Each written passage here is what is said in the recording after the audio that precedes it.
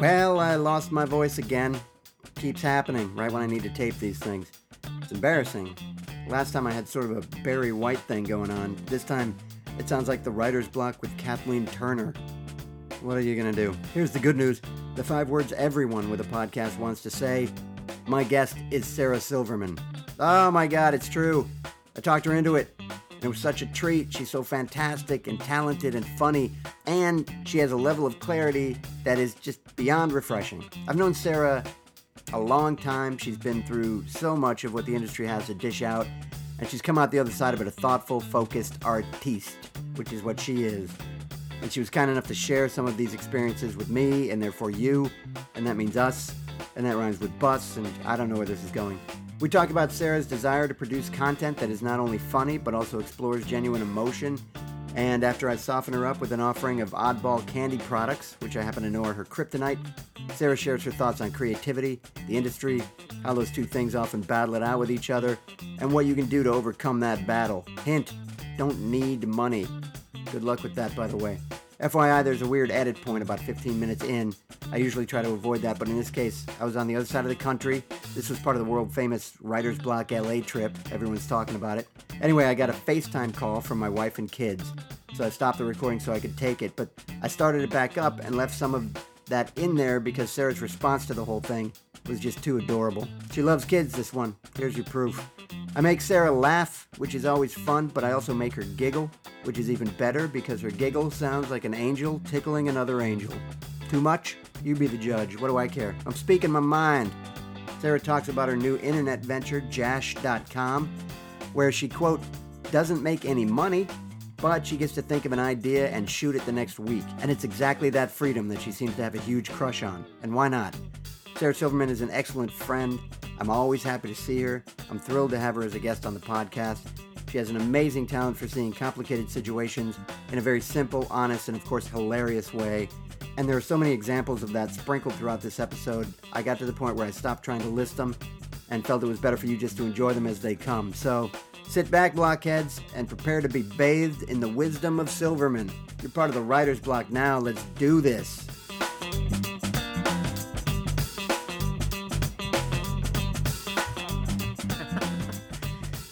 The very first, just about the very first thing that everybody says on this podcast is, have you started?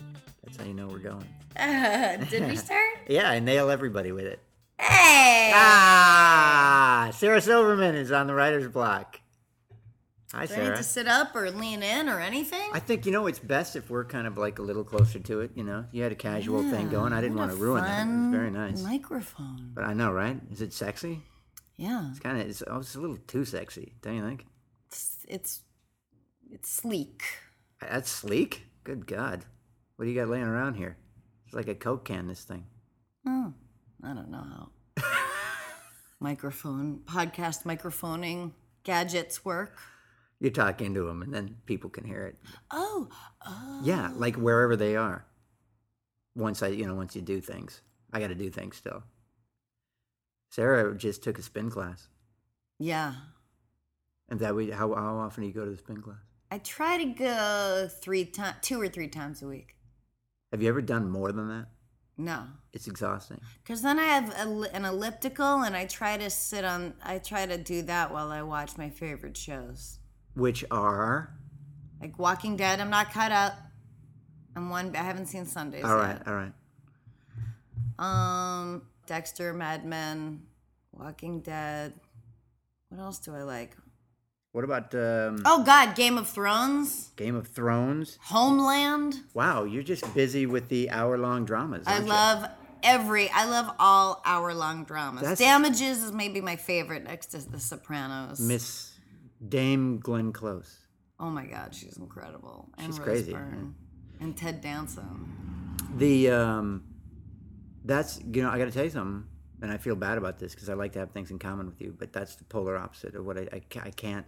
I don't you watch allow comedy?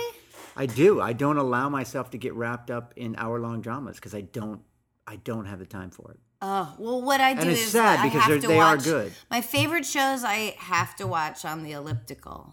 That's my rule for me. Right. So that you're on there for an hour. Yeah, or at least half of it. Sweet. At least. But I have a hard time watching comedies. You don't have a hard time. You don't have that kind of anxiety of influence. Of it affecting what I'm going to produce? I don't want it to go in the back of my brain somewhere and come out accidentally, or I just don't. I don't want to be. See, it's hard because I think it's important to be influenced and inspired. I watch Girls. I watch Louie, and I do try to be inspired by. Louie's not a new up and coming person, but he's changing the landscape of comedy, and I think Lena Dunham is brilliant personally. And I want to be influenced and I want to be inspired by these things. But in general, watching comedies, when I happen upon Parks and Rec, I love it. So good. I love that it has heart, but it's straight up funny, but it's kind of beautiful too. And I think that's a combination that comics have been afraid of for a long time. Like comedy and beauty, I've known a couple of people that have worked there, and one of the things that they all say, having worked there, is how much they fall in love with the cast. Like it, and yes. You watch it, and it's like that it's like Ron Swanson is one of the I would say like Ron Swanson is like one of the best characters on television, and they just launch into Nick Offerman saying this is the best guy ever in the world, and I wanted to talk to Dan Gore, who was running that joint for a long time. I don't know if you know Dan, but we couldn't get together because he's working on like a pilot or something. But I really wanted to talk to him because I love that show so much, and I wanted to see how they operate. It is funny. It's like once you get a good thing going, networks pick it apart for parts, and it's like you want the people that work with you to do what's best for their career and blossom and everything. But there's also this part of you that's like, hey, we've got this good thing going, like, let's stay together, So it's I bet that's hard because, boy, I mean, so much has come out of Parks and Rec, specifically in terms of writers and producers blossoming out into other things, But the quality seems to stay consistently, good, and Amy's so great. It's really crazy. But in general, I have a hard time watching comedies because either I don't like it, or I'm nitpicky. It's work because that's our world. I mean, I'm surprised that you can get lost. I can get lost in a drama. I love it. I just think, anything from The Sopranos to a Bones, say. All the way to Bones. Not that's from the Sopranos, end. which is great. No, all but the way mean, over to there's Bones. more pedestrian shows, Bones and NCIS, that I totally love too. See, but they're not elliptical level shows. I never really thought of it that way. Like, I'm not really going to get too influenced on what I do at the Daily Show by watching Parks and Rec. Right, that's escape for me. Is a whole other kind. Yeah, that's escape for me. And a lot of the people that I know work on these shows. Right. So it got to a point where most of the stuff I was watching was specifically because, so-and-so's over there right now, so I got to watch it and be able to call her and say this. Friend. And then you get wrapped up in them or not. But I also got to a point where, I don't know what it was, I just kind of committed myself to watching kind of every single pilot. Like every pilot I could get my hands on that year, I would tape them all and watch them all. Oh, that's interesting. To see how they put together a pilot. It's so hard to have for pilots to be good because they have to lay so much pipe. But there are, God, I was in Australia, and for some reason the Cheers pilot was on TV there, and I watched it, and it was flawless. Really? And I remember Gary Shandling saying something to me, because I think networks want so much exposition in pilots, but it takes you out of it. It has to be effortlessly done. Like with Mary Tyler Moore, she had just she walked away from the altar and she starts a new job. So she's meeting all these characters for the first time, and through her, I didn't know that you get aspect of her. introduced to all the characters. I don't remember that. She literally was like a runaway bride. That's how they started her I think off? so, yeah. Which How is about funny that? because when you hear like Well, independent the woman, that pilot's adds to about her. this, and it's like her relationship doesn't go well, but it's like never. That's not at all what you think about when you think of Mary Tyler Moore. But it was a device for a pilot that worked perfectly without that awful feeling of, but you're a lawyer and you know, that terrible. My dad's a exposition lawyer, that's and so he'll be able to do lazy. this thing for you. Right? But what Gary Shandling once said, I remember, against all that exposition in a pilot is when you meet people, you're meeting them in the middle of their lives, in the middle of your life, and you don't get all the information about them in that moment. You piece it together as you spend more and more time with them. Yeah, that's really, yeah. And But they're you go, afraid "Of to take that course." time with the sitcoms. Well, that's the thing is like, especially on networks who have so much to lose and so little to gain at this point, you know, I mean, people don't watch television. There is no appointment television anymore unless it's sports or something that America votes on.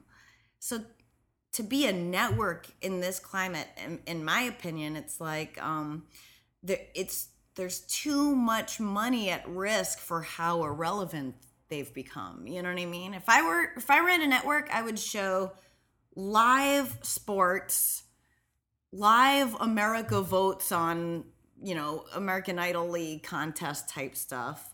And then I would show reruns of new shows on cable channels that are taking risks that have proved themselves to be well received.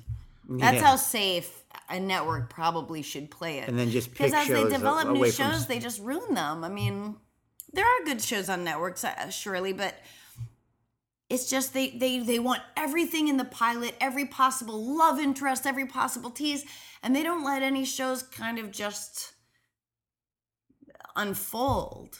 And also they make 22 of, who wants to make 22 of anything in a year? You know, it's, I think the British style Cookies, of things is. I could do cookies. You're hilarious. That seems half sincere. 22 cookies in a year? Well, I'm just saying I wouldn't necessarily stop there, but if you're saying like who could make 22 of anything, just, I don't know, just cookies JR, came to I mind. think you know what I'm talking about here. I'm talking about television shows.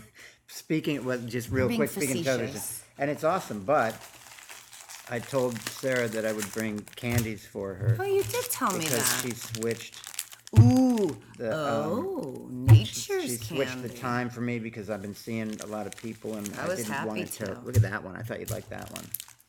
No, it's gelatin. No, okay, but how about this? You can't do the Sure. Twizzlers. There's no gelatin in Twizzlers. I don't. It's all natural. Yeah, the Twizzlers just grow on trees and stuff. I got 4 of those. I thought you'd like those.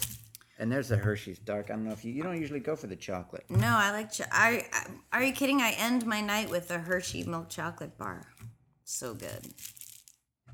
There you go. I'm gonna take all of these except for these because Okay, these are yeah, gross. so, yeah, they are totally gross. I just, I apologize them for off bringing on them me. into here.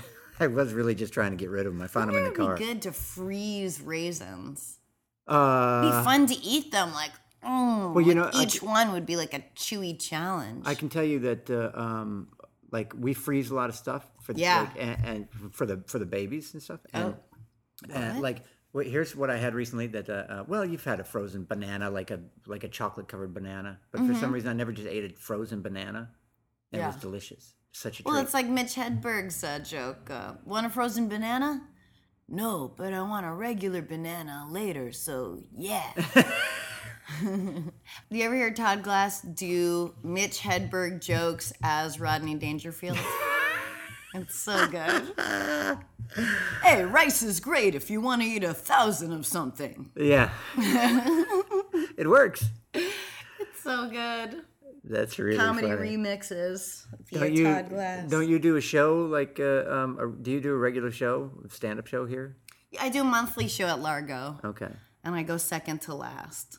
So it's Sarah and friends.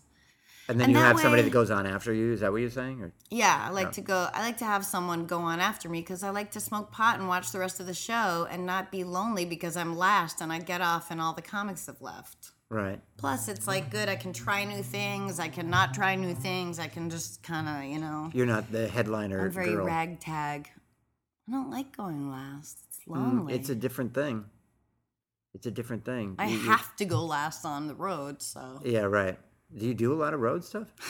No, not as much as I should, but I am about to go on the road. I'm going to go from Florida to New Jersey. Are you doing clubs? No theaters. Yeah. I'm getting ready for a special.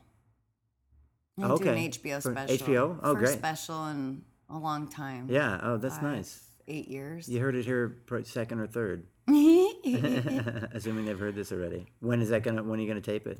I think early May, hopefully, because Where? New York? I wanted to tape it in Brooklyn. I wanted to tape it That's at cool. the Bell House. Uh-huh. That was the plan, but the budget's so small, we can't afford it. What? So I've got to shoot it in town, which I didn't want to shoot it in LA because I feel like I've exhausted LA. Like I live here, Right. But I did find a venue that is really small, which has also been a fantasy of mine, of doing like a big special, like an HBO Right, special that's awesome. for I like love it. a 40-person crowd. Ah, God, yeah. So that's what I'm gonna do. Are they sitting at like tables with little lights Yeah. on them? Yep. So it's just And nightclub. it's tiny. That's great. It's tiny. So And we can sweeten it in post. So don't worry about it. no, I'll fix I it like up. the idea of that. I like the idea of doing a special that is with this tiny intimate crowd that you almost get used to the faces in the crowd from the Well, let's get. I want to get back to stand up with you at one point, but I sort of interrupted with the stupid candy thing. A nice little role that you were on about, and I don't disagree with you at all about all that stuff about developing shows and how you just probably have a closer relationship to it. But you see it all the time, and when I watch, that's part of the reason that I watch You're all the smart, pilots. I watch them not just so that I can figure out what I like, but to see how often they do shit wrong. And it's kind of amazing how frequently you still see people say, "Yeah, well, but I'm a lawyer." You see those things, and you really It's think brutal. like, really? And I'm all for All the stuff out failure. there? I'm all for trying love things failure. that fail. It's the choices that are made out of fear and second guessing that I'm just not into. Look, I own this apartment. I own my Saab I've had for 10 years. It works perfectly. I don't have to make compromises for money, and it's not what brings me happiness. So I did a network pilot. I don't regret it, but I can't believe I did it. I must have been That's under wild, some kind of yeah. weird spell. Tell me, like, that's especially And after there were so many cooks. Like, I did it Right, because well- I met with Ron Howard and I fell in love with him. Well, yeah. And I made a deal with Imagine to make this. But what I didn't realize was Imagine's umbrella company is 20th Century Fox.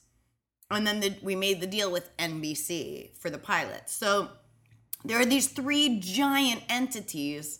all with some stake in And it. every shit we took had to go through each one of those entities. I had to go through so many hoops for every tiny decision. And it really made me realize how lucky we were at Comedy Central, who drove me crazy. But, Right. I mean, But one I went, person's wow. driving you crazy. That not- said, we ended up not needing, we didn't really have to make creative compromises. It just was so excruciating for to the have pilot to or go for through. the Sarah Silverman program?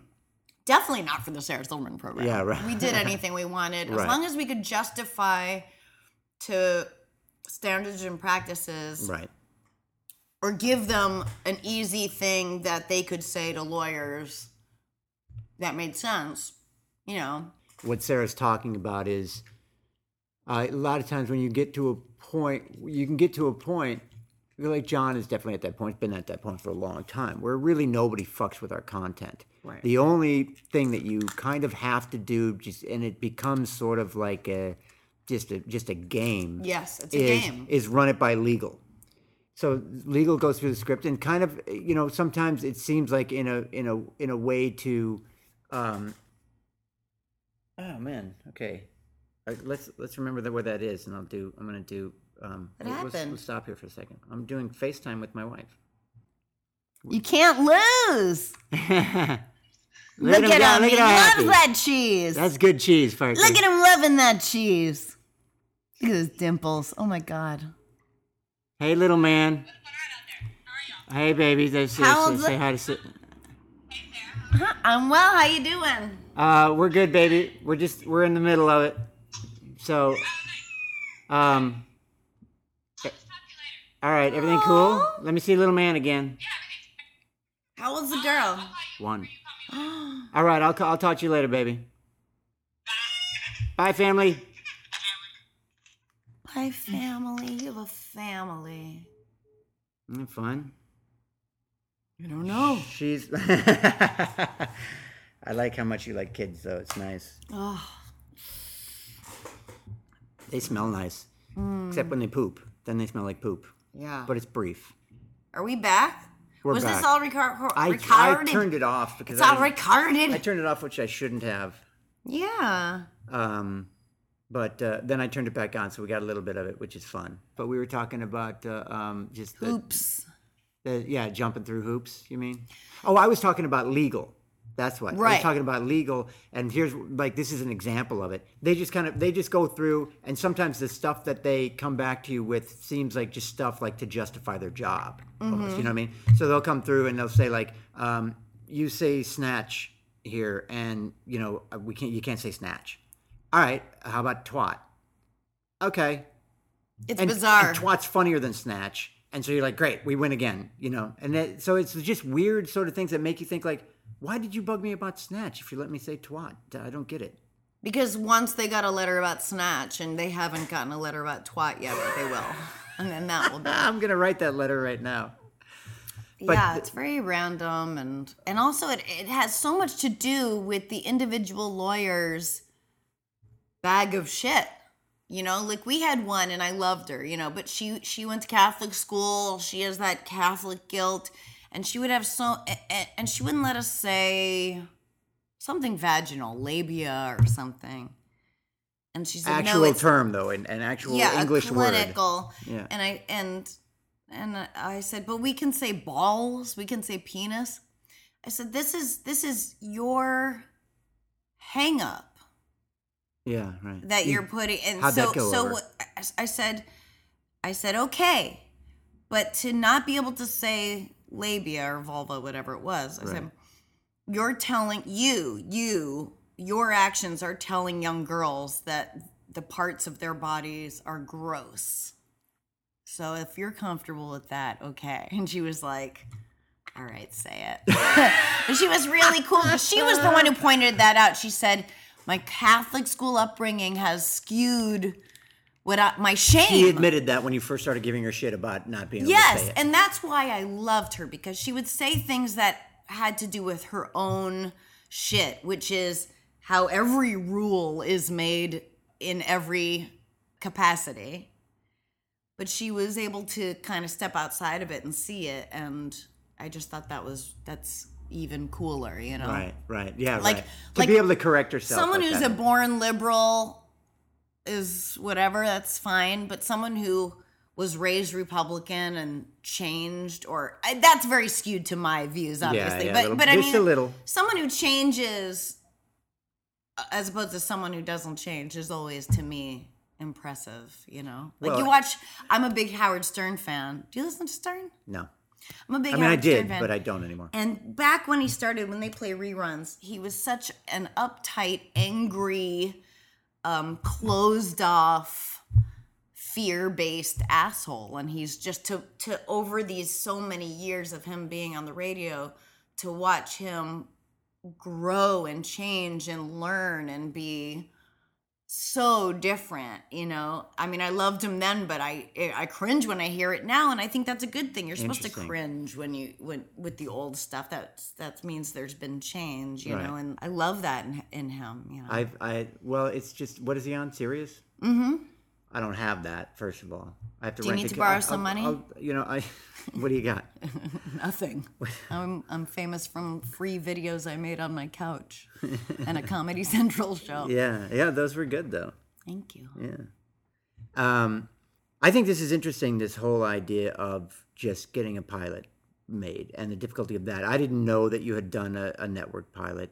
So maybe we can talk a little bit about the comparison and it seems like we already kind of know where this is going, but some details might be nice, between getting the Sarah Silverman program kind of created, from pitch to creation, and how this thing went down with this network show that you were leery of from the get-go. But then Ron Howard and all the stuff that he's done, and you're like, I wasn't leery of it because when NBC was kind of pursuing it after we pitched it to all the networks, and they all seemed to want it. And I got on the phone with Bob Greenblatt, and he said everything I could ever dream of hearing. And I completely fell under that spell of forgetting that none of it's true. I mean, he may genuinely mean it. I'm not calling him a liar. right. But he was like, But he can't had just gotten necessarily his guarantee job. Everything was dreaming and hopeful. Mm-hmm. And, he said, I just came from Showtime where I developed Weeds and Nurse Jackie and blah, blah, blah. And I want to bring that sensibility to network.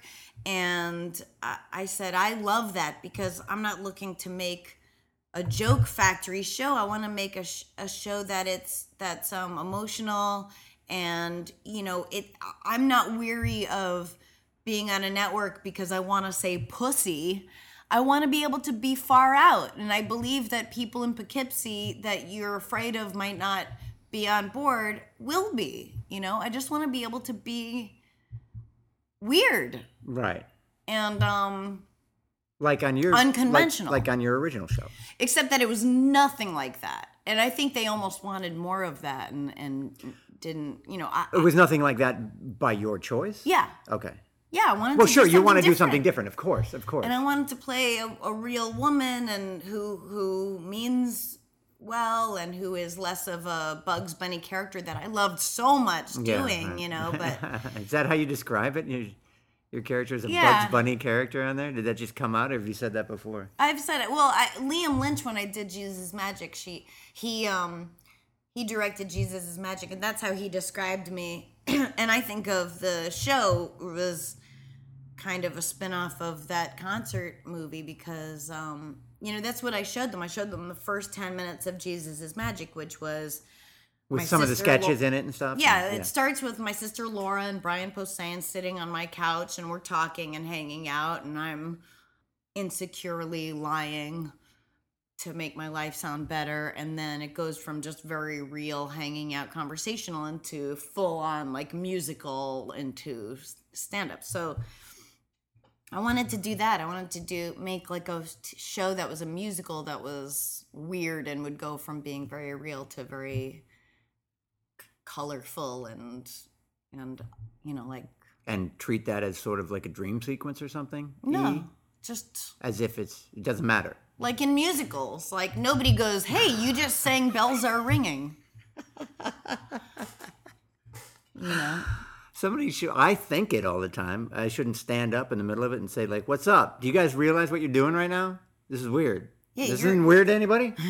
This is not. It'd be fun to like stand up in the middle of a musical. Is this not weird to anybody here? You just wrote a song about paying your rent? Is that true? You just came up with that? What is so happening weird. here? Did you guys organize that dance in harmony? You could have got through that a lot quicker without like breaking into song. Like there was a chorus. I didn't need to hear it again. And in the pilot that I made for NBC, there was an element of suspended disbelief, which was in a very different way, which was that there would be these kind of limbos where my character and some people existing in there talk about what just happened and the psychology of it, and that as I lead this group in breaking it down, I also am riddled, have my own insecurities and stuff in that suspended world.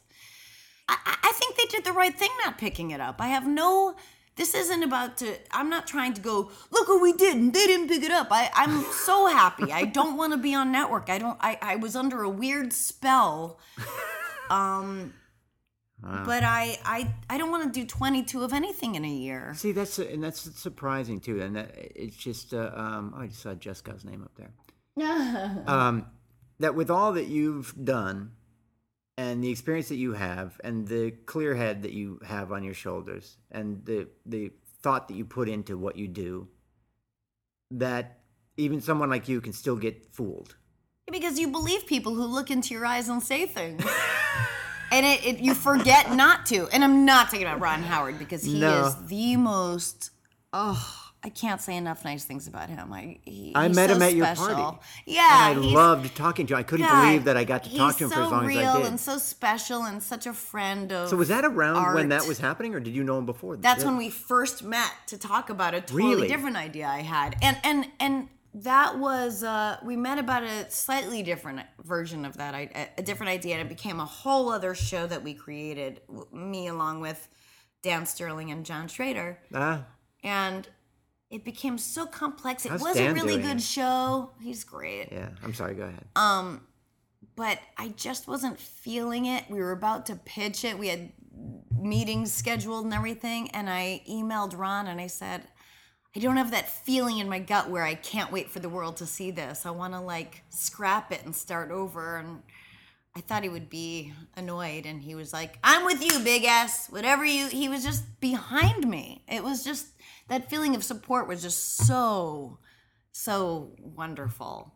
It's just that Imagine is a little company that is funded by this giant monster, 20th Century Fox, who I don't think ever cared about the show. And then NBC, who was leasing it, or however that works. But you know, what are you gonna do? I feel like a channel devoted to unpicked up pilots.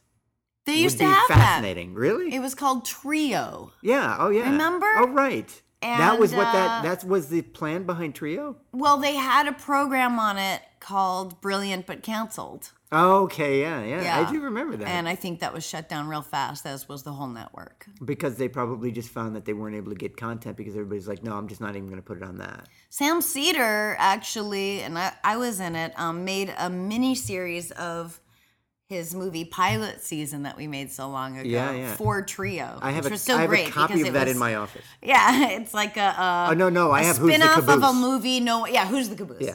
A spin-off of a movie no one saw on a channel nobody has. So Who's the Caboose? It's so perfect. Yeah. Yeah. On a channel nobody has. It doesn't exist anymore.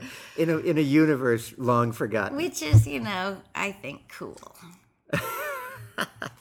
That's why it's like I'm doing this internet venture now, the internet thing. Because really, I love making videos. I like just making stuff that I like and posting it. I mean, there's no money in it, but that's just never been my motivation. I keep my overhead very low for that reason. So myself, Tim and Eric, Michael, Sarah, and Reggie Watts started this Jash.com that's just... I haven't seen it. It just went live. I mean, there's barely anything on it. How do you spell Jash? Jash. We wanted it to be Josh, but it was too expensive. What? What are you talking about? We wanted it to be Josh.com, but it was Somebody too had expensive. that and you had to buy it from them and they wouldn't sell it to you? Yeah, we go, call Josh. What does it matter ultimately what anything is called? Yeah, but if you were working with a network, that decision would slow everything down to a crawl. Yeah, they'd have to test it 12 times. But nothing's crazy once you're used to it. That's why a show called Friends. I remember when that first came out, laughing and going, "Oh, you're gonna call it Friends? Oh, it's about friends." It sounds so corny, but you don't even think about it now. It's Friends. Yeah, right. Doesn't matter what you call things. Happy Days. Oh, you're going to call it Happy Days? What does that even mean? Well, it means the days that were happy. Remember when you had all those but you don't think days? about that. You just think Happy Days. So the Jash.com is just coming. It's just coming on now. We have, Google, YouTube funds it. It's not we have, for our ideas, kind of a shoestring budget, but it's always enough to make it work. I can think of an idea and shoot it next week. Whatever you want to do. It's just been really the opposite of all this other show busy kind of stuff. Well, it's funny, with your with that stuff and with your with the Sarah Silverman program and shows like that are, like you say, on channels where you can get a little bit more freedom. The difference between them and your kind of fairly standard network show, and a lot of them are good, but there's a standard kind of thing that's happening a lot, is stark as far as the goofiness without having to like go for a hard laugh, like every, have a laugh every certain thing. You can have some reality in there. And watching like Louis' show where you see a guy who has, There are whole episodes that are dramatic. I mean, when I watched the Miami episode, where he goes down to Miami to do a show, and he makes friends with the lifeguard who saves him, but he's not really being saved. He's just like, get my wallet from the guy, which was so funny. So I watched that, and that was the first one. Making a new friendship as an adult, like that. And there was a lot of there was funny stuff in there, but it's all real funny, and it was a really good Louis episode. But when I watched that, what I thought was the most fascinating and the most telling about what he's doing and what he's capable of was just the kind of cinematography of the guy taking him through Miami and going to the party and coming back, and how different that was, not only from kind of anything else that you would see on television, but from the episode itself. It was just like a departure from the episode itself. And then he goes back to Miami where he's with this guy again. But it was just this fantasy thing. And the way it was shot, I was like, it's a matter of time before Louis is up for an Academy Award for making a movie. Oh, he's always, I mean, look, good. When he was making movies when we were just starting out and cameras were new. And, all of them at the Jazz Club right by the Comedy Cellar? And he uses the same crew. That's the same crew from then. Blair Briard. Yeah, and he's just always been, had a vision, and I mean, he's like a 30 years in the making overnight success, which I love. Well, that's often the case unless, Yeah, and you can see his influence on girls very clearly. And Lena, I mean, even this season, she did she did that episode that was her with Patrick Wilson or whoever, like in his brownstone, that thing. Yeah, the kind of just total digression from the track of the show, right. And taking that license and stuff. It's interesting. So when you did, am I being too serious? No. There's plenty of that. This is what I like. I did an episode with Ed Helms, and what I loved about it was that I was able to have a conversation with him that was not, what's up with Hangover 3, and we're talking about like, how his acting affects writing and how he writes a lot himself. And we end up talking about like Jeff Who Lives at Home and the Duplass brothers and how they go about their process. And to me, it was the most fascinating thing up to that point that I had talked about with anybody. Right. But I also felt like it gave Ed an opportunity to not have to be like Ed, to be Ed. It's funny, not have to be like that guy from The Hangover. It's funny how podcasts work, because I always had disdain for comics who took themselves seriously on talk shows. Like, because I guess Steve Martin is my idol and was always my idol growing up, I just thought, like, if you're on a talk show, you better be funny. If you're a comic, have a game plan, have a bit, be funny. But podcasts have really become a place where you can, like, just go, oh, yeah, what I love is comedy. That's what we share, and let's break it down and talk about it. And like a therapy session, it's kind of fun. Yeah, it's super fun. I always say, like, I don't want to deconstruct it. It ruins it. But I do love deconstructing it despite myself, because it's my, it's well, what it helps you It's understand it. It's love. like I remember when I was a kid, there was a guy who literally, like, would take engines and take them apart and then put them back together. And that fucker knew more about engines than anybody I knew. And so, I don't think there's necessarily harm in it, as long as there isn't really that too much of a seriousness thing, because it is a thing that we do. It's an art. It's a difficult thing. It's a thing that takes a lot of thought. I mean, a lot of people maybe have their idea in the head. Like, I can't tell you how many people probably think that John isn't even reading stuff. It's like, how does, you know what I mean? Like, they don't even know he has off the top of his head. Right, yeah. Well, that's what the internet has killed in a way. And I love the internet and all it has to offer.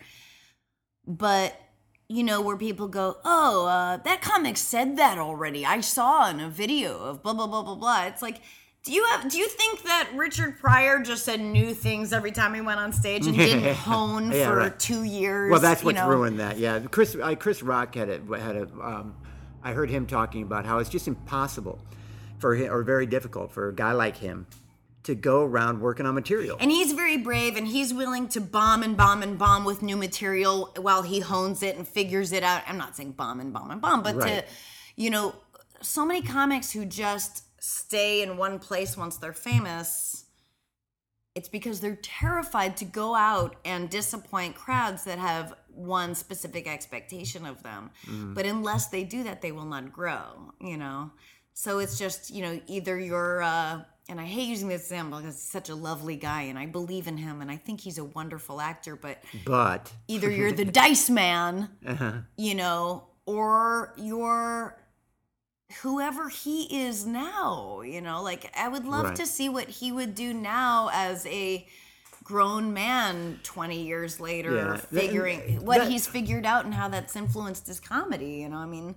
And that might not, but in fairness to him, and I can't remember what I last saw I hate using him as an example. Right, no, the but I saw him in something character. recently where he was really good. When he's an actor, he's really great. Well, he might not even be the best example of that because a guy like that, it's such an extreme thing. He was selling out Giant Stadium, doing fucking stand-up, like 2-3 shows, which is nuts. And that was a while ago. That whole character developed, I mean, Lucian used to tell us, you know, that whole character developed out of a Barbarino impression he would do. Is that, I didn't know that. He did like a Nutty Professor thing where he was a nerd, and then he turned around and he was like Vinnie Barbarino or some impression of like some kind of like that. Yeah, it had to be Vinnie Barbarino. And it came from that, you know. So I'd love to see the vulnerable side of his comedy. Yeah, but what I was getting around to, I think, is that like with a guy like Dice, it was such a gigantic thing. You're not going to fight that as you're going along, but once you get there, you kind of want to get out, but you know you can't, and then it just becomes such an ingrained part of you, and the only way that people see you that it is. I'm not just talking about emotionally difficult to change; it's physically difficult. Like people are holding you back. People are paying for a show that they want to see that's familiar, but you have to tell them what they want because you become a caricature of yourself otherwise.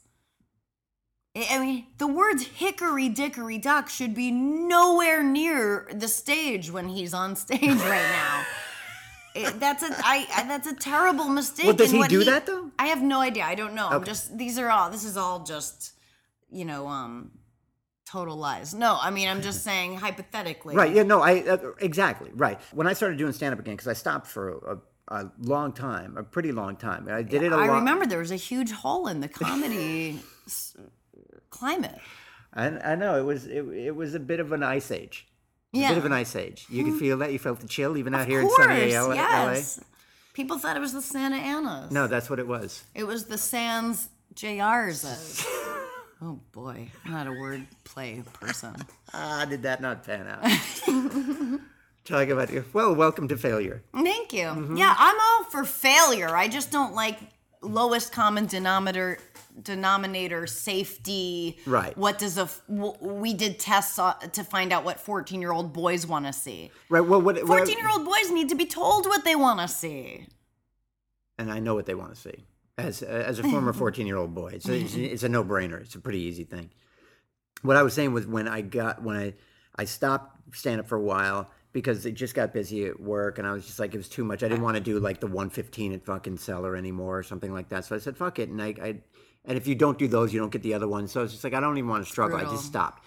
And then a couple of years ago, it was just sort of like I just had this desire. I just wanted to start doing it again. I did it a couple of times, and I realized, oh, this is kind of fun again. And then I got to a point where I was doing a show where I was doing some old stuff, and I was just like, what the fuck am I doing? Why am I doing, you know, a fillet of fish joke or whatever just because it worked 15 years ago? What is that? And I just told myself that day, no more old shit. Just throw it all away and just work on new stuff. And now, of course, I've got bits that might be, you know, a year and a half old. I've been doing it for a couple of years, but I hone but all that stuff, and it was such too. But it was yeah, I know, and you hone, I and do you hone, stuff and on it becomes TV different that doesn't become what it's supposed to be until like a year after I've like done it on Conan. Yeah, right. But the point of it is the idea of like I can either start fresh and pressure myself to be thoughtful and honest and creative, or I can just hang on to some thing that I knew worked at one time. And that's not the challenge that you want. And if you don't keep doing that stuff, then you can kind of pigeonhole yourself. Yeah. Except like if all the fillet of fish joke or whatever was my hickory dickory dock, I might still be hanging on to that for longer than I had because I'm making piles and piles of money doing it, and everybody wants me to do it. Yeah, money So that's a is the different thing, deal. though. Money seems to be such a okay excuse for people. Look, I have no It is a thing. dependents. I keep my overhead very low, and so it's different for me. But that's a choice I made because I don't want to be pushing a product or selling something, Right. or especially my own thing. Well, self. Which is, I'll tell you one thing. I'm always really glad. It makes me feel good that John doesn't do commercials, and I know we get. Can't imagine. I know that we get. That's how we get paid. I know that I get my money from commercials, but I hate them. I do a big chunk on it, just on advertising and stuff, and what bullshit it is, and how manipulative it is, and part of one thing that I've been wanting to work on, without like necessarily shitting on anybody in particular, but like I don't know Sofia Vergara, and I love her on the show, and I think she's great. But what the fuck are you pitching Coca-Cola for? Why do you need to go do that? Pepsi. Well, whatever it is, it's sugar water. It's shit. There's no nutritional value. It's crap. Poison that It is killing people. And you're. I think What is if that? if I were to guess, I would think that she is saying, "Look, I know I'm in a moment right now, and I'm gonna make all the money I can because when this show is over, I may be over." And it's a little different when people all know don't that. generate their own material. I mean, God, I thank God every day Right. that we can generate our own material. I mean, if I didn't create my own jobs, I would not be getting jobs. I don't. I almost never get jobs. So I mean, I don't judge people who do commercials, but it's just not for me. Even when people all the time, people even like, you'd be surprised the people and the profile of these people and who email me and say, will you tweet about my movie, or tweet about, and I just get so uncomfortable. I mean, I there are certain people in my life I love so much that I can't say no to, but I just ignore those. I don't have a Twitter feed so I can pump other people's. It's already bad enough when I have to say like, "Hey, I've got a gig at blah blah blah." That's a little weird. But that's to me that's okay. I want to let people know I'm going to be in North Carolina right, on the right. 24th or whatever. It's a good thing for that. It's great, but I like to keep it free of favors for friends and pushing things and trying to. It's so funny. Mark Cohen made a ringtone that is on my phone, and I love it so much, and it's hilarious. And I said, Mark, let me tweet it because I love it so much. I feel like people would like it. And I tweeted it with a link, and people were like, "Oh, you're a sellout," blah blah blah. But it wasn't. It was just I just wanted people to buy my friend's ringtone because I have it and it's hilarious to me and I love it. Play it. What is it? You want me to call you? Call me. Was it all for your thing? Okay, here we go. There is a whole song too, but so this is Mark Cohen. The song would make the perfect ringtone. Convert it to an MP3. Upload it to your media folder. Perfect ringtone. Perfect ringtone. Perfect, then there's, like, perfect in this- window? Perfect ringtone. Oh, perfect ringtone. The song would make the perfect ringtone. Oh, by the way, I still have my phone. I'm listening to your message now. Oh, that's Gil Scott Heron. And then it goes into a rap. What is it? Right. If you get a call, you can't elect to hear this time. It's just funny. I love Mark. Everything he So does good. is so funny to me. So For those of you and who then don't, I got, well, Mark Cohen is like. Well, he played my dad on my He played show. your dad, yeah, and it was always great. And he was always like such a fun comic to watch. Oh, he's such a joy. You know. I just want him. I want everyone to hire him all the time. So I wanted, I thought I might want to talk about stand-up a little bit, but fuck that. This has been really interesting, and that doesn't matter. I love this kind of stuff, Sarah, and I really appreciate it. I knew you'd be up for it and cool with it and good about it. I'm finding this is really interesting because I can have a game plan and then just bail on it because what we're talking about is interesting.